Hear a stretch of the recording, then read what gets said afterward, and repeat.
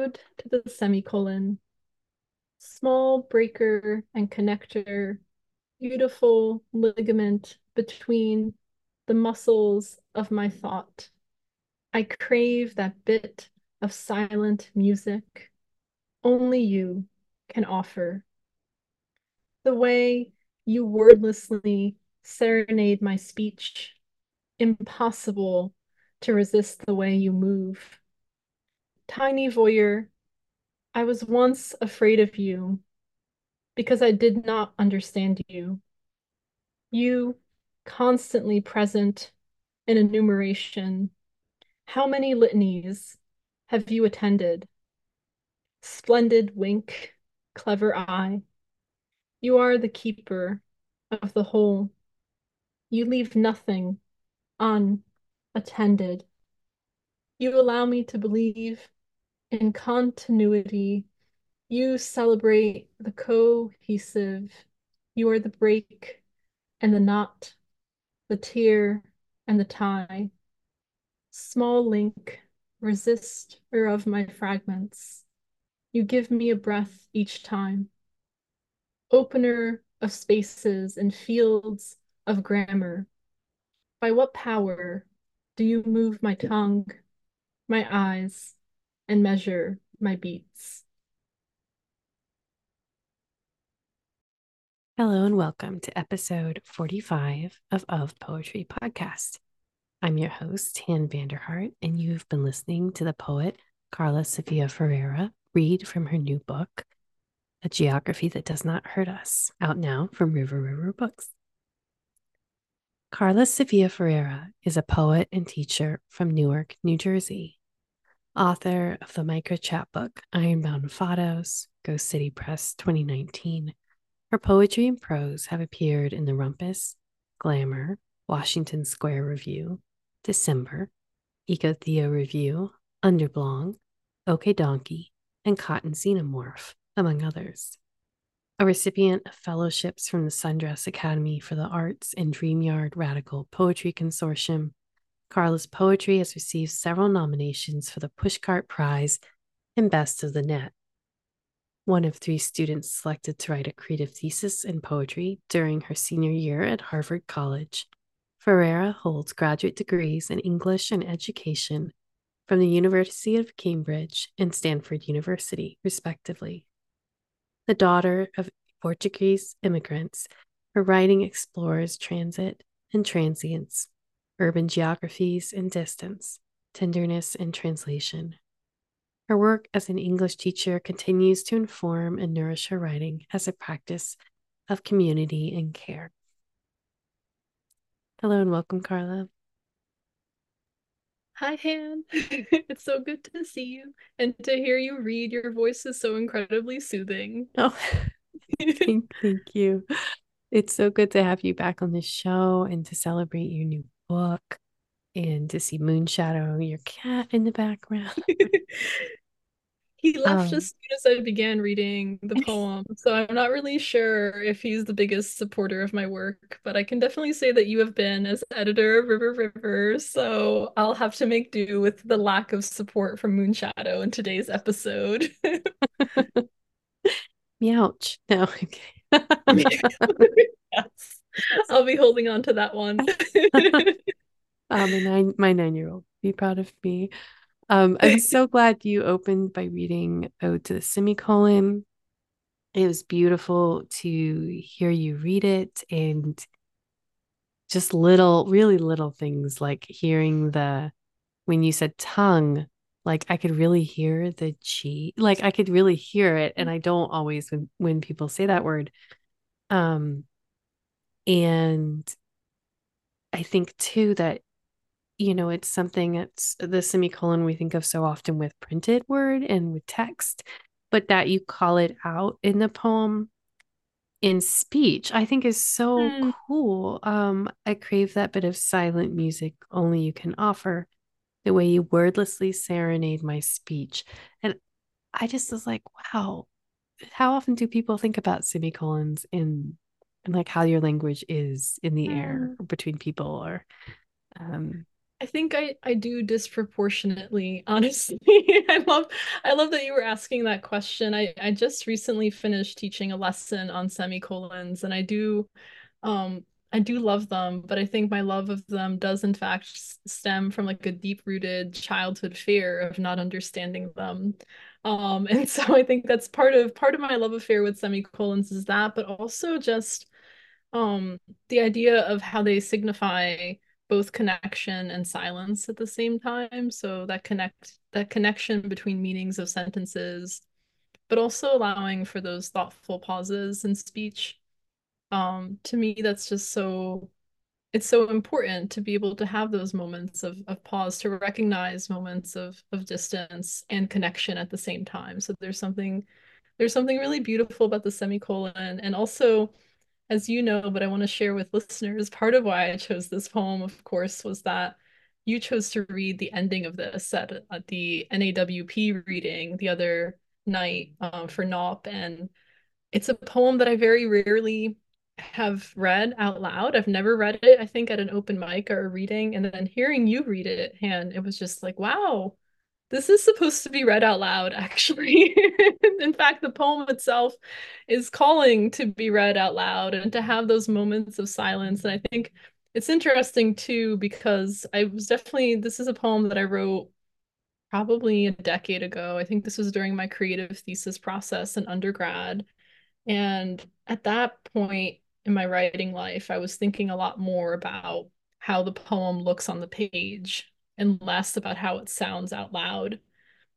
And so just as like a moment of internal critique too, as I was reading it, I was thinking, if I were to write this today, I'd probably be a little bit more focused on how I'm enjamming things because it does look pretty neat on the page, but there are definitely moments as I read it, I noticed myself tripping. And so I don't know that I'd go back and revise it. It's obviously out in the world, but it is interesting to kind of think about those different poetic stages. Whereas, the 21-year-old version of myself was way more interested on the visuals of the poem. And I think now, um, a decade later plus, I'm thinking a lot about how poetry sounds in speech and air, which I think the content of the poem itself, interestingly enough, was also kind of foreshadowing. Um, but yeah, thank you for reading it the other night. It was so beautiful to hear that as you were reading your own really wonderful, gorgeous poems. And so to have you read like a little snippet of mine from the book, just it was such a gift. And I mean, again, you have the most soothing, beautiful voice. So just to hear my poetry in your voice was definitely such a blessing. Oh, thank you for that. I have the four River books that we've published the titles so far very close to me in my office. And I picked them up a lot just to like read a poem in them, just to read one. And I love that kind of focus and returning to the books. And when I opened yours before the NOP reading, and I love the noun fields. And I love thinking about that in terms of knowledge, in terms of existential feelings, in terms of like landscape I grew up in. And so it's just, I think it's such a generous word, and that you have it in such a generous space, the opener spaces and fields of grammar. Um, and I think, it's one of those tricky punctuations that, yeah, it is more difficult to learn like what you do with it.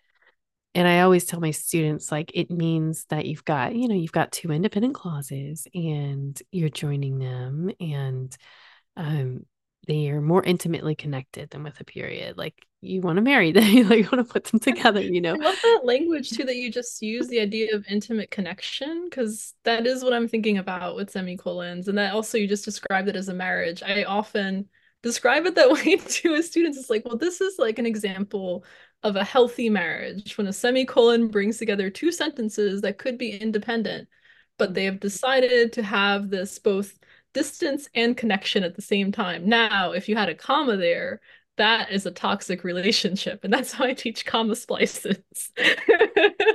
So I really love what you were just saying there about the idea of like intimate connection because it's definitely that is very much the space in which I'm in within this poem. So I love that we have kind of parallel lesson plans too, just as a little teacher pedagogy point. Yeah. No, that's amazing. That is how I'm going to teach comma splices now too, because I mean it's cool because like comma splices are such an opportunity. It's like, do you want a conjunction? Do you want an M dash? Do you want like what do you want to go? Like you can do anything there. Like what I don't know. There's so much possibility in language. And I think that's why sometimes I feel like I have like the most humble job in the world, but it's also the most exciting. Like just working with students' language, just and it's infinite. Like the variety is just infinite. And I know I've been even saying like the word variety too often, I feel like on the podcast, but I think it's there's such pleasure in that. And there's such pleasure in newness. And real living people use language in new ways all the time. Um, I think too what you're saying about language as possibility is so important, and especially as a teacher, thinking about grammar and how often grammar is policed, how often students are punished for not speaking, quote unquote correct English, and it's something it's like an issue that's really close to my heart as a former English language learner teacher, myself growing up speaking English and Portuguese. And so just kind of having like a general just sense of awareness of the ways in which grammar is often used to police identities, as opposed to it being like what I really I'm aiming towards in this poem is like what does it mean to have fields of possibility? What does it mean for grammar to open things up, to be expressive? It's something I try to be really mindful of, right? Because when I'm doing my lesson on comma splices, it's like, okay, how can I make sure that this is teaching and not policing? How do I make sure that I'm giving students the ability to construct like new worlds within their language, within their writing, as opposed to feeling as if they are like checking their identities at the door. And so, I mean, it takes a lot of really like thoughtful and nuanced conversations throughout the semester. I think my students just being very patient with me and my own little kind of ramblings on grammar, but giving them too also the ability to question, to push back, and have their own possibilities come to the forefront. So really, I just wanted to pause there on you saying possibility. And you also mentioned the idea of pleasure, which I think too comes with like reading poetry out loud. It's why podcasts like this are so important, why open mics are so important. It's something again, like looking at some of these early poems where so much of my poetry writing in undergrad was just me alone in my room, and not really being in community with other writers, which was really a shame in terms of my undergrad years. I wish I had had more of a writing community. But now kind of being more in community with writers and having the words said out loud. Like that's such a pleasure too. And so like focusing on pleasure and possibility as opposed to limits within grammar and language is just so important. I think it's our work as poets, it's our work as teachers. and I think a lot about Wittgenstein saying, a word's meaning is its use in the language, like how generous that is. It's like, well, how are people using it? Because if people are using it that way, then that is the word's meaning. And I love how anti academy and anti canon that is in some ways, even though that's how canons get formed and that's how things get built. And um, I'd love to talk some about the ode because you have a number of odes in your book. And, the spirit of Araceli Kermai is very much around your work. Um, and also when I think about odes, I think about Ross Gay and I think about Amy Nizuko Matado, and like it's just like poets who work so beautifully with like gratitude and praise, who are also like it's so clearly one of the forms of work they are engaged in, one of the labors, and they're not light poets. They're not, they're not at all. There's no sense of like vapidness or unearnedness or whatever objection people have to the idea of praise, which is Um, and so I wanted to ask you about your thoughts on the work of praise, your thoughts on other work alongside, or if you wanted to talk about the kinds of different work that went into the making of a geography that does not hurt us, wherever you would like to take that question. That's such a beautiful question, because I think a lot about odes, and I'm so happy that you mentioned Araceli's Girmay because, well, first of all, anyone who reads this book will know, of course, that she's been, a monumental influence. She was the first living poet that I ever read, like the full poetry collection of, and so I was 17 at the time, and it had a like really just tremendous impact on me as a writer. And the other writers too that you've mentioned, like Ross Gay and Amy, like they've been such compasses in terms of their writing of praise and gratitude. Um, I think about what Araceli's, so I was really fortunate enough to take a workshop with Araceli's years after I first read her. I was already a huge fangirl. And I met her very briefly in undergrad. She was, of course, just this incredibly generous, wonderful spirit. And then I met her again at the Radical Dream Yard Consortium. And so she was running one of the workshops, and it was in particular on odes. I was so delighted. And so one of the things she said about it was thinking about odes as what we owe. Right? Odes as what is owed to one another. And that kind of reminds me of like the Gwendolyn Brooks poem, Paul Robeson, the idea of us being each other's harvest. And what you were just saying now about the work of praise not being light work, I think that when we praise, when we offer gratitude, we acknowledge loss, we acknowledge what could be transient, we acknowledge what's not guaranteed, and also at the same time, again, what we owe, all of that kind of intermixed. And so for me, the process of writing odes feels so interlinked with elegy, which is another huge factor of the book, is going between elegies and odes. I think about another poet whose work I've gotten into more recently within the past few years, but has also been like an incredible poet, incredible editor, and one of the blurbers for this book. Blurber is also a very pleasurable word to say, just side note. But Roberto Carlos Garcia wrote this beautiful book of poems called Elegies, which I got a chance to do a book review of. And it was interesting writing that review because, again, as I was looking very closely at Garcia's work on the elegy, it seems so interconnected with my own work on ode. So not even so much like my work in elegy, but I was thinking about that in terms of elegy as a practice of gratitude as well.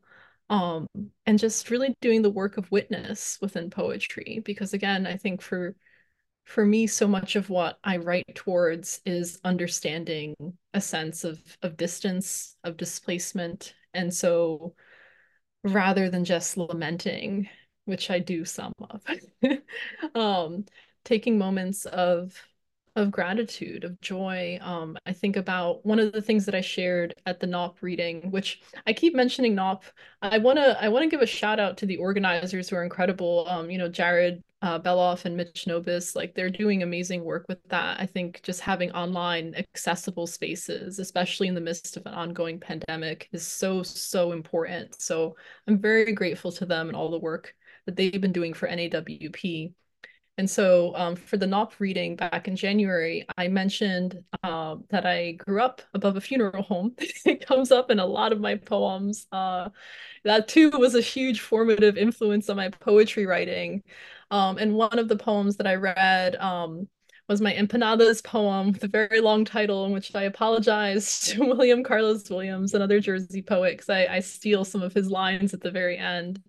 And the poem is about pleasure, and it's like it's taking place, the poem, or rather not fully taking place, the empanadas are from this corner store that's right down the street from the funeral home in which I grew up, and I would stop there with my mom on the way to my K through 8 school, and we get empanadas, every other day. For that would be my lunch.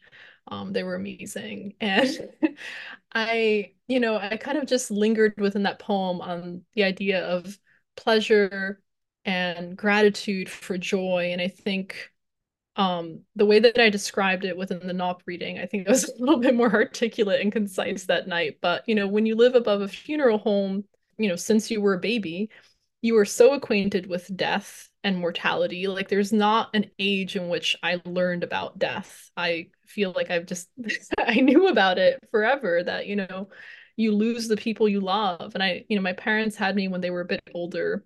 And so I became very accustomed to just going to funerals at a young age. And I think that's actually where, conversely or ironically, perhaps, a lot of the odes come from, is this understanding that the people we love will not always be with us. So when they are, it's so important to express gratitude. Like to me, there's so many there's so many unhealthy coping mechanisms that I have as someone who's a deeply anxious person. But one thing that I do feel that I somehow do right, and I hope that I can teach, to my students and carry on to the other people who matter to me in my life, is just having a really robust and active practice of gratitude, and not having it be, again, it's not light work, it's not just empty praise. I'm someone who, like, I'm effusive in my compliments to people, but I make sure that they are always true. Like I do not bullshit people. I will, I think we talked about it in our last podcast episode 4 years ago. I try very hard to be kind and not nice. If I can be nice and kind simultaneously, fine, but I will never be nice at the expense of being kind. And so I think that also goes into my gratitude practice as well, which leads back to the odes in terms of how do I sing praise in a true way? It feels like such vital work. Um, there's so much more I want to say about it, but I do maybe want to redirect to more to before I get super philosophical, to more questions about the poems themselves. Han, thank you for asking that question. For it's so generous and like really helps me think a little bit more deeply about my own poems and what odes are doing in general. Well, first of all, it's impossible for you to get too philosophical on this podcast because this poet loves philosophy. So I am so We're in happy. I'm like, good do it, do company. it. Yeah. And I don't think, I don't know. I'm not sure if it's that I don't come to gratitude easily or if it's just really always really impresses me when it happens, but just feeling like deeply grateful for someone or something that someone did. I find it so grounding and it kind of, it's such a perspective shift. And, I'm not, if I'm feeling really grateful, I can't be so angry in a way that's like me being very wrapped up in myself kind of anger, not like a justice sense of anger. And actually, since you brought up Gurmai saying, like, ode, what is ode? That blew my mind because, like that's the meaning of the word justice is like, what is ode to one another? What is it? And so I was like, oh my God, that's so cool. Like with an ode that, and like you said, that it's like something that you're giving in like truth to someone, that it's not flattery. It's not like, it's not just a compliment. It's not that. And I do see it as like a kind of work, um, and one that really changes you. And I think you're so right to connect it with elegy too and loss. And because like the more you lose, the more precious what you have. It's almost like sometimes I feel like people will get wrapped up in a cause and almost lose sight of like the thing that they love that they're trying to protect.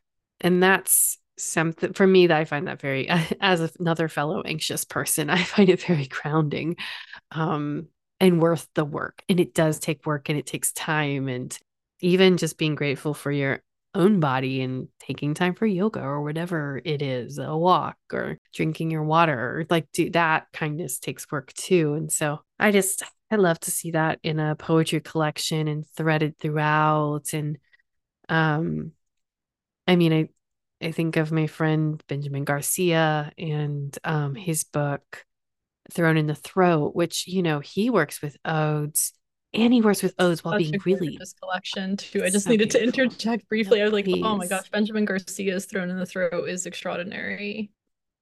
And he's angry in the book too. And so he does like interplay the odes and the praise and the anger. And I must be thinking about Ben a lot because this is the second time I've brought up his book on the podcast lately. But um, I think it's so like it teaches me so much. It's so beautiful. It shows like you can do anything you want in a book. Like, what's your work? Where do you want to be?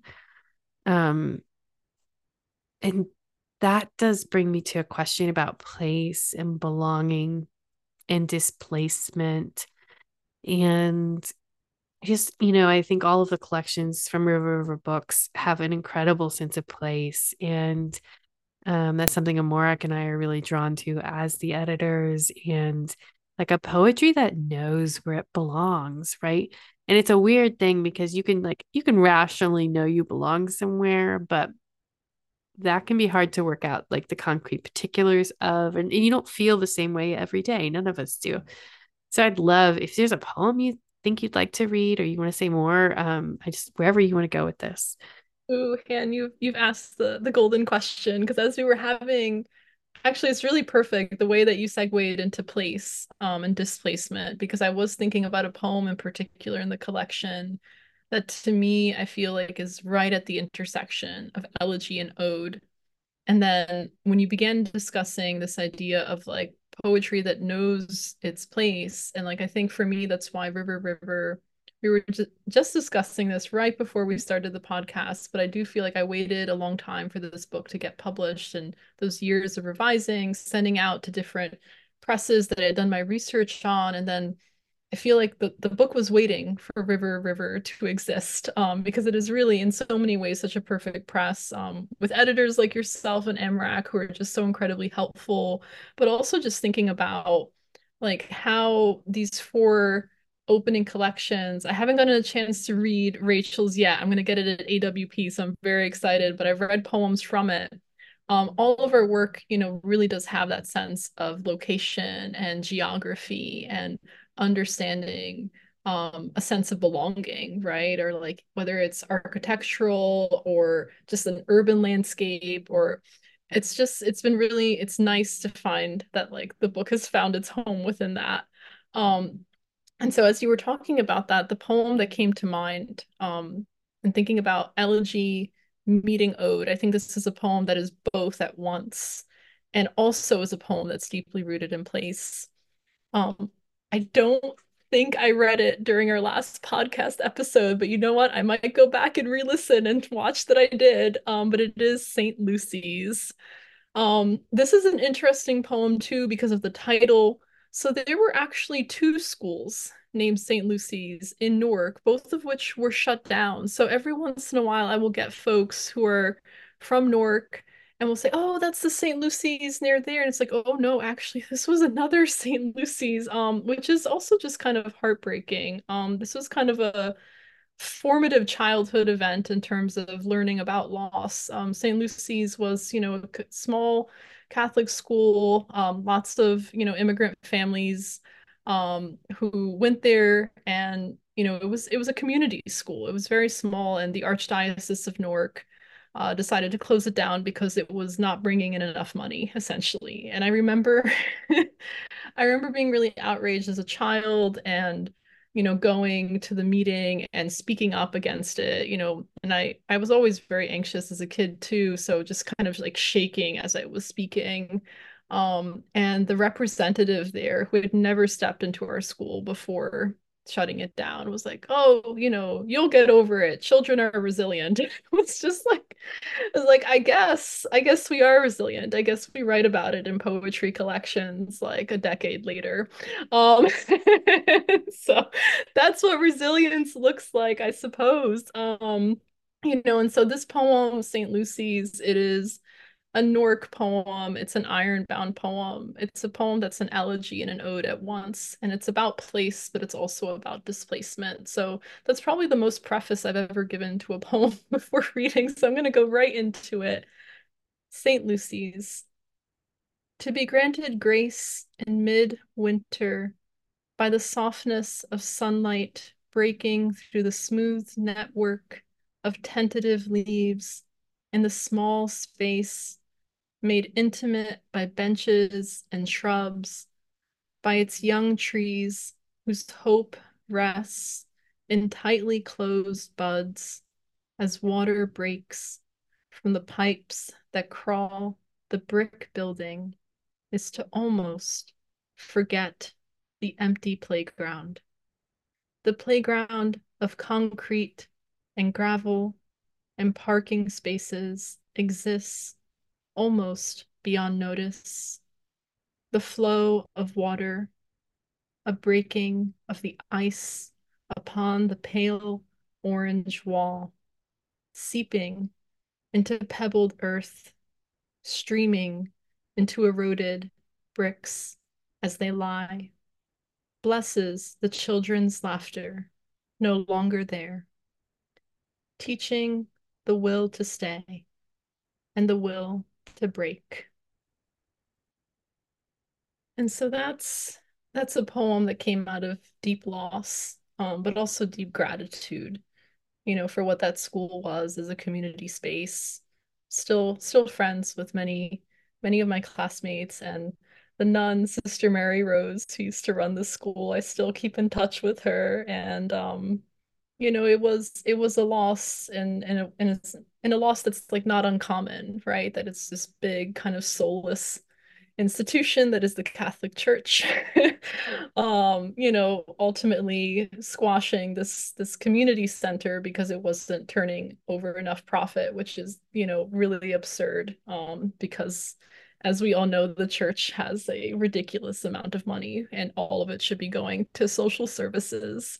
And so um it's a poem that also it's interesting because I've been told by several friends who are brilliant poets that I struggle to express anger in my poems, and they're not wrong. But this also is a really angry poem for me. And so it's interesting too the ways in which, there's perhaps a restraint to my anger within my poems that I'm curious now as I work towards the second book, what will it look like for my poems to get angrier on the page? But for this poem, it's really about how do I hold loss and gratitude? How do I hold like the will to stay and the will to break at once? And then there's that notice, which if you read the book, the book starts with that very short poem notice at the beginning. And so it is kind of a callback to that as well, thinking about part of why I have like that first page of the book that is blank with the poem at the very end. It's meant to kind of represent the blank page also as like the tree that's been cut down and turned into paper. So like the process of loss there as well. Yes, Moonshadow, he too is grieving. I'm not sure if you heard Moonshadow just meow in response to that. um, but yeah, so I do think it's a poem that kind of touches upon St. Lucy's is a poem that kind of touches upon so many of those elegy and ode questions within the book, and then also questions of geography versus what does it mean to lose home within the place that you knew. The St. Lucy's title, is it, are you also referencing St. Lucy's Day at all? Because I think of the John Donne poem, The Nocturne, a nocturnal upon St. Lucy's Day being the shortest day. Um, and I and love that and I want to steal it. I do think it's maybe one of those poetry serendipity moments. 'Cause I wasn't thinking, I do want to be honest, I wasn't thinking of St. Lucy's Day, but hey, my dream is that one day a high school student will write a close reading analysis of this poem, and I'm giving them permission right now. You're getting it straight from the poet's mouth. You are allowed to close read it whatever way you'd like. So if they want to include that reference, 100%. But no, actually, I don't know about that, Han, and I'd be fascinated to hear you say some more about it. It actually, because it's like Groundhog Day, I was just thinking about like, oh, that's one of the things I miss about being on Twitter is that there's always some early modernist who's going to drop Donne's Nocturne upon St. Lucy's Day on St. Lucy's Day. It's like the one poem they know. And that was so mean. I'm a bad person. Um, it's like, You are not a bad person. Although to be fair, Twitter made us all worse this people, is and yet we true. found each other. I feel like that's how I describe the era of poetry Twitter, which like RIP. But I feel like it made me a worse person for the time, and I met some of the kindest people on there. Like it was such a dumpster fire of a place, like truly thriving dumpster fire. But I met extraordinarily kind and thoughtful and brilliant poets like yourself. I mean, so many. I don't want to start naming because I know that it's going to be like my acknowledgement section all over again, which I swear was the hardest part of the book to write. It was just like I'm missing someone. But yeah, so yeah, I do miss part aspects of poetry Twitter, including people sharing. It's a loss of a space too. Speaking of displacement, like I do feel a sense of loss in the sense of wow, there used to be communities and literary magazines and different poets and poems that I never would have met without that space. I don't think I would have gotten my micro chap published without poetry Twitter because that's how I discovered Ghost City Press. It was not something I learned about in an academic setting. It was very much community based. I'm so sorry. I took this from like a lighthearted joke into a very serious, very serious elegy for, poetry Twitter, which most of my time there I spent so conflicted about being in a space which I do think on many occasions brought out the very worst in me. But you are delightful, Han. You don't get to say that you're like a bad person because of poetry Twitter, because you were always such a sweetheart and so kind in the midst of so many terrible people. So It is, I think, you're expressing a real loss that a lot of people are feeling. And, you know, it breaks my heart when people are on Blue Sky or they're at wherever and they're expressing the fact that like they're lonely and that's like so necessary a part of writing is that we not feel lonely and that we feel like we have someone else to speak with and someone who understands what we love and the things we're angry about. And um, I think your acknowledgments page is a wonderful example. I think of someone like Ross Gay, who I think it's in Beholding. He has this huge acknowledgement section, which I just love. And it's like, let me acknowledge how this book came to be and to all these people who I owe things to, like that. I think there is a temptation that sometimes writers feel like they did it all by themselves and look at this. And actually, like when you look, it's community that brings your book into being. And so having that, like I love your acknowledgement section. and you were so kind to say that, given how, speaking of a terrible person, what a terrible person I was sending you and Amrak. Okay, this is it. This is the final version. I must have sent you like three different versions. It's like, okay, I promise you, I'm done. I'm done now. And I do remember being like very grateful that I had both of you holding my hands as like the first time, this being the debut and me not really knowing what I was doing.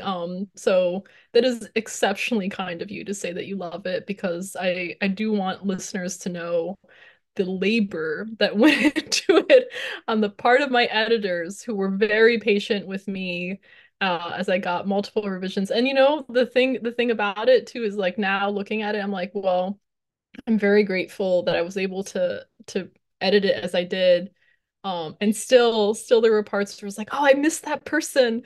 I should that's why it has a, kind of a cheeky caesura section. Because I know for sure already the other day a friend reached out to me who pre-ordered the book and I had forgotten to mention them in the acknowledgement section. I was like, you know what? That's what the caesura is for. So there's a little blank space. It's not, those of you who are like really technical poets, you'll be like, that's not a caesura. Well, whatever. It's a blank space, and I called it a caesura, so it is. Um, and so there's so many people to whom I owe parts of the book, the support that I needed to write the book. So not even just poets who were helpful in like reading sections of it, but also just friends who like are not into poetry, but are really into supporting me as a human being. The book wouldn't exist without that. So I did think it was important that I leave a little blank space for the inevitable forgetting. But I did want it to be as inclusive and as wide reaching as possible because I really do think I like what you mentioned there beforehand about the idea that poets or writers in general sometimes might feel a sense of pressure to say, well, I did this myself. Like this is entirely an independent thing. But gosh, no. When I wasn't, in community, that's when I stopped writing, like the writing doesn't happen unless you're writing with others in some way. It doesn't mean you have to literally be in a workshop or some kind of writing group, but your poems need to be in conversation with others. And so I am really grateful to you and to Amrak for your kindness during the editing process as I got you several drafts of that acknowledgement page, which is really my greatest unfinished poem and the very back of the book. Well, you were like, no, I mean, you make it sound like you were asking us for a lot, and it's literally just our job. It's not like it was not, exorbitant or like it were not dozens of like um manuscripts going back and forth in part because um it's what we do after we get home from our day jobs. So the balance, just finding the time. I think about the hymns of the day, like working in the early morning or working in the evening. And that's how in just so many writers, like where we find time to write, to work, to take space for ourselves, if we can. Beautiful image to the hems of the day. I just wanted to point that out. Oh, I think it's really thanks. gorgeous. But also to what you're speaking, it reminds me of Wendy Trevino, who's another poet who I really love. And I went to one of her readings in the Bay when I was doing a book review of Cruel Fiction. She talks about like really not being precious with her writing, and that's part of why she does so many sonnets. Like I feel like I learned a lot about sonnet writing from her. We're very different poets stylistically in form and content. However, I do feel like reading her work made me better at sonnets, which is a form that I love and certainly am nowhere near mastering, but I love practicing within it. And I think especially this year where my time has been so so stretched thin, as you know, where I think I'm trying to get better about how do I use the hems of the day. And so I actually have been leaning more into sonnet form. Like when I go into workshop, I so admire my other cohort members, my other like absolutely brilliant poets in my program. We're bringing in like 2, 3 page poems, and I'm like, whoa, that's incredible. Here's my sonnet. Next week it might be a haiku. You know, like don't hate me. But I might get really into haiku this semester. But like I think that, what you're saying is just so important because it's also like this idea of like poetry should be accessible for everyone, not just people who have a lot of time. And for many of us, for many who have families who have, really demanding jobs. And for me, I mean, this is probably sacrilegious to say in a poetry podcast, but like teaching almost always is going to take priority over the poetry. It just really, I don't like putting it in opposition. I don't like seeing it as a binary of like teaching versus poetry, but like my students do come first. So like I had a really brilliant professor who was like, well, you gotta just sacrifice everything else. The writing comes first, like put your teaching aside. And it's like I'll never be able to follow that advice. I'm so sorry. Like writing will never matter more to me than my students, than the relationships in my life, than my friendships and family. Like there are so many other things that I wouldn't say are necessarily more important than writing, but it's all within an interconnected web. Like I'm not a good teacher if I'm not taking time for myself as a creative artist. I'm not going to be a good friend if I'm not taking time for my poems. But at the same time, if I'm sacrificing friendships, which are sacred to me, community is sacred to me, if I'm sacrificing the work that I'm doing for my students, then the poetry stops mattering. It really so I don't know how I got into this rabbit hole of discussing teaching and pedagogy yet again. Um, but yeah, we can in fact bring it back to poetry. No, that's incredible. And I'm so glad you brought that up because it's um what that professor, it sounds like the male professor said, is so anti caretaking. And like, I don't want a poetics that's anti caretaking. Like, what? Like, that sounds like someone who could just take whatever thing they were supposed to care for and hand it to someone else in their life. And why would those things be in conflict or opposition or I mean, I really hand it to teachers, many of whom are women poets that I know who have generative space built into their workshops and their classes because that is the 10 minutes of their day where they get to write a poem too. And I think that's absolutely brilliant and absolutely worthwhile. And to show, I always think it's so incredible when you do that with students because you get to show them, like, look what you can make in 10 minutes. So if you're waiting for the bus or, you're running to pick up food or whatever, like 10 minutes. Um, I think that's really inspiring. And I just like it's so almightily privileged to be able to parse out your writing from the rest of your life or from caretaking or from it's like hilarious to me. I don't done with And I that. think too, I love that you pointed out caretaking in particular, right? Because I think it's a practice that really gets demeaned because it has so historically been the work of women.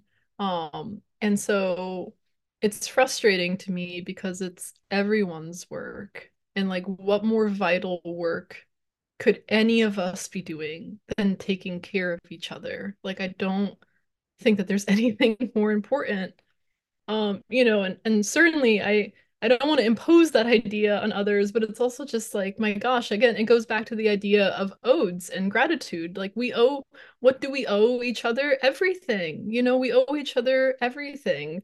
From the moment we're born, there are hands that care for us, and so when I hear about writing kind of put aside as this like separate practice, I love the way that you were talking about it just now, as if it's like not connected to the care work that we do for others. And also, I think you and I both struggle with this, the care work that we have to do for ourselves, right? The care work of, taking care of our own hearts, of our own bodies, right? That too, like that just the idea of separating that from writing is really bizarre to me. It's something that I like wholeheartedly reject. Um, and so yeah, I think it's interesting looking at I was looking the other day because Rachel Edelman, amazing pressmate for those of you who are tuning in, Rachel's book is also out with River River, Dear Memphis. Came out at the same time as mine, so we're like twin pressmates. And so I was looking at her bio for the Blue Stockings reading that we have coming up in February. And we both kind of mentioned like the practice of like nourishing and nurturing like through teaching within our bios. And I think it's so important because again, I think that those practices of nurturing others sometimes get seen as unimportant or I don't know, like fluff when it's like that's vital. That is what the world depends on. And I think, if we if any human, regardless of gender, closes themselves to that work because it is seen as whatever, feminine work, which is ridiculous because again, as human beings, we depend on caring for each other. So like I think it's just I don't know, it's such an important part of my writing practice to think about what is this poem doing in terms of its own caretaking? What is the poem taking care of? For me, poems take care of things by paying attention, right? By witnessing. Um, we can't ignore. Like I think like that's the thing too that's happening today as well. Like that's such a struggle because we're being inundated by our social media feeds and um but I think also we can't let ourselves be desensitized. We have to be able to look at violence. We have to be able to look at tragedy. We have to be able to look at harm and not turn away and to turn actively into the practice of caretaking. Again, I don't want to go I don't want to go down a super philosophical rabbit hole, but that is to me part of the work of what poetry should be doing is paying attention. 100%. Yeah. That's really, and I think I love the language of attention. And I think it's more helpful than some of the other looking, or I don't know, there are other metaphors out there, but attention just seems like such a rich place. And the let me look again kind of impulse, like, oh, I could be wrong in how I am and how I am looking and how I'm paying attention. Um, yeah, so much of that. Carla, I thank you so much for being here tonight with me on Friday night. It Really wonderful Friday night for me. This is the talking uh, about poems on a Friday night is the dream. That's how I want all my Friday nights to be. oh, I love seeing Moonshadow in the background making biscuits. I was like, yes, get it, Been such a Moonshadow. participant in this conversation, including leaving. As soon as I read the opening poem, he was here for a whole prelude to the podcast. I read a poem and he's like, not for me. Rude. Just leaves the room. That's amazing. That's amazing. It is a good, I do think reading to your pets, and reading to children is like a good, I don't know, Oh, there's yeah. something interesting that happens there. Like when my kids were little, if I would read them a poem, they would pay attention if there were nouns. And if it was too abstract, they just checked out. So I was like, you know what, that's really fair. You have children as the first critics. Children and Moonshadow, very discerning. And they got taste. Carla, is there a poem you'd like to close us with tonight? Oh, yes. I think well so much of our conversation has gone back to teaching and being in the classroom. So I was discussing this poem with you before as the poem that I feel like I've been wanting to write for years. And then finally, this was in the spring of 2022. I was still working at my former high school in Newark. I had graduated from as a student in 2008. And then I was back working there, had been there for a couple of years, and I wrote this during one of my prep periods. So those very um two short periods, I should say. I wish that teachers had more time to prep during the day. But during one of those sacred periods of time where I was supposed to be grading and wasn't, and I was writing this instead, and I write so many poems for my students. The dream for me, really, this is one of the nerdiest dreams. I have many nerdy dreams, but one of them is that I'll have high school students close read my poems. Just absolute dream. So I write so many poems for thinking about high school students as my audience. And this was really a poem that was not just for my students, but my students really, in a very real way, were like co-authors of this poem because I am taking things that they said to me almost pretty much verbatim and putting it into this very long run-on sentence of a poem. Um, and this was published in Eco Theo, which is such a beautiful literary magazine I'm super grateful for. So I'll go right into the poem. Today, my students tell me. Today, my students tell me that I look like someone who never drives a car, that I look like I am someone who takes a train everywhere. And I love that they see me like this, the same way that I love that one day a student asks me, do you buy your clothes on EnglishTeacher.com? When the truth is, I would if such a place existed. Another day, a student tells me that I seem like the kind of person who is good at tending plants, that I seem exactly like someone who would care for dying plants and maybe even heal them. Only I am the one adding maybe because they said it with such conviction. And another student agreed with them, like this was simple and true.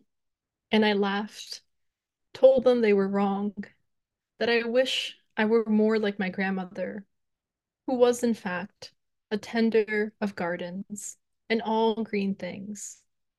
And what I don't tell my students is that I am so bad at taking care of anything, including myself. I don't tell them that their words, their kindness, unprovoked by anything, like when a student told me I smelled like waffles and they wanted me to know this was a compliment. This tenderness, even just this shared nodding of heads, that it takes care of me every day, that it keeps me like a garden. Thank you, Han. Beautiful. Thank you so much, Carla. And in our listening notes, we're going to have links to a geography that does not hurt us and to Carla's website where you can read more of her beautiful work. So please go click some links and find some more of Carla's beautiful poetry to read. And before we go, Carla, this is just me abusing the fact that I have a podcast. Carla, what is your horoscope sign? Do I know your zodiac sign? Oh my goodness. I love it when poets ask me this because I wouldn't know like my whole star chart if it weren't for poets. Hmm. So I believe and you are a Taurus, Yeah. right? Okay, I Hmm. think we have yeah, so I can tell you the whole deal. I am a Virgo sun, a Okay. Taurus rising, and a Gemini moon. Uh-huh. And Okay. yeah, I am apparently a textbook case of all of those. So I think the Virgo sun really comes out in other times in my life where I'm like more organized and meticulous. I think really the Taurus rising, the need for Mm. coziness and wrapping myself in blankets has been the predominant feature of this Mhm. current school year. And apparently Gemini moons are, what is it, like super anxious overthinkers, so that's my biography right there. Oh my God. So Well, yeah, your students were definitely picking up on that earth sign energy. You've got double, I'm a Taurus sun, Taurus moon, Gemini Ooh. rising. Oh, So, whoa, we got some congruency we going on there do, between. we Oh, do. nice. We got to do, that's what River needs to do at AWP. I think we all need to Mm. figure out, do a star chart bingo or some kind of like connective web and see that Mhm. amongst each other. I'd be super Yeah, that'd curious. be awesome. Um, I kind of want to see what Amarak's feelings on Zodiac Yes, are. well, Amorak is the same zodiac as Emily Dickinson, a Sagittarius. Whoa. So Okay. I Very know, cool. I Very know. cool. And I adore fire signs. And I also love Geminis to death. So yeah, it's just good times all around. Thank you, Carla. Thank you so much, Han, and thank you, listeners. I hope you enjoy the book.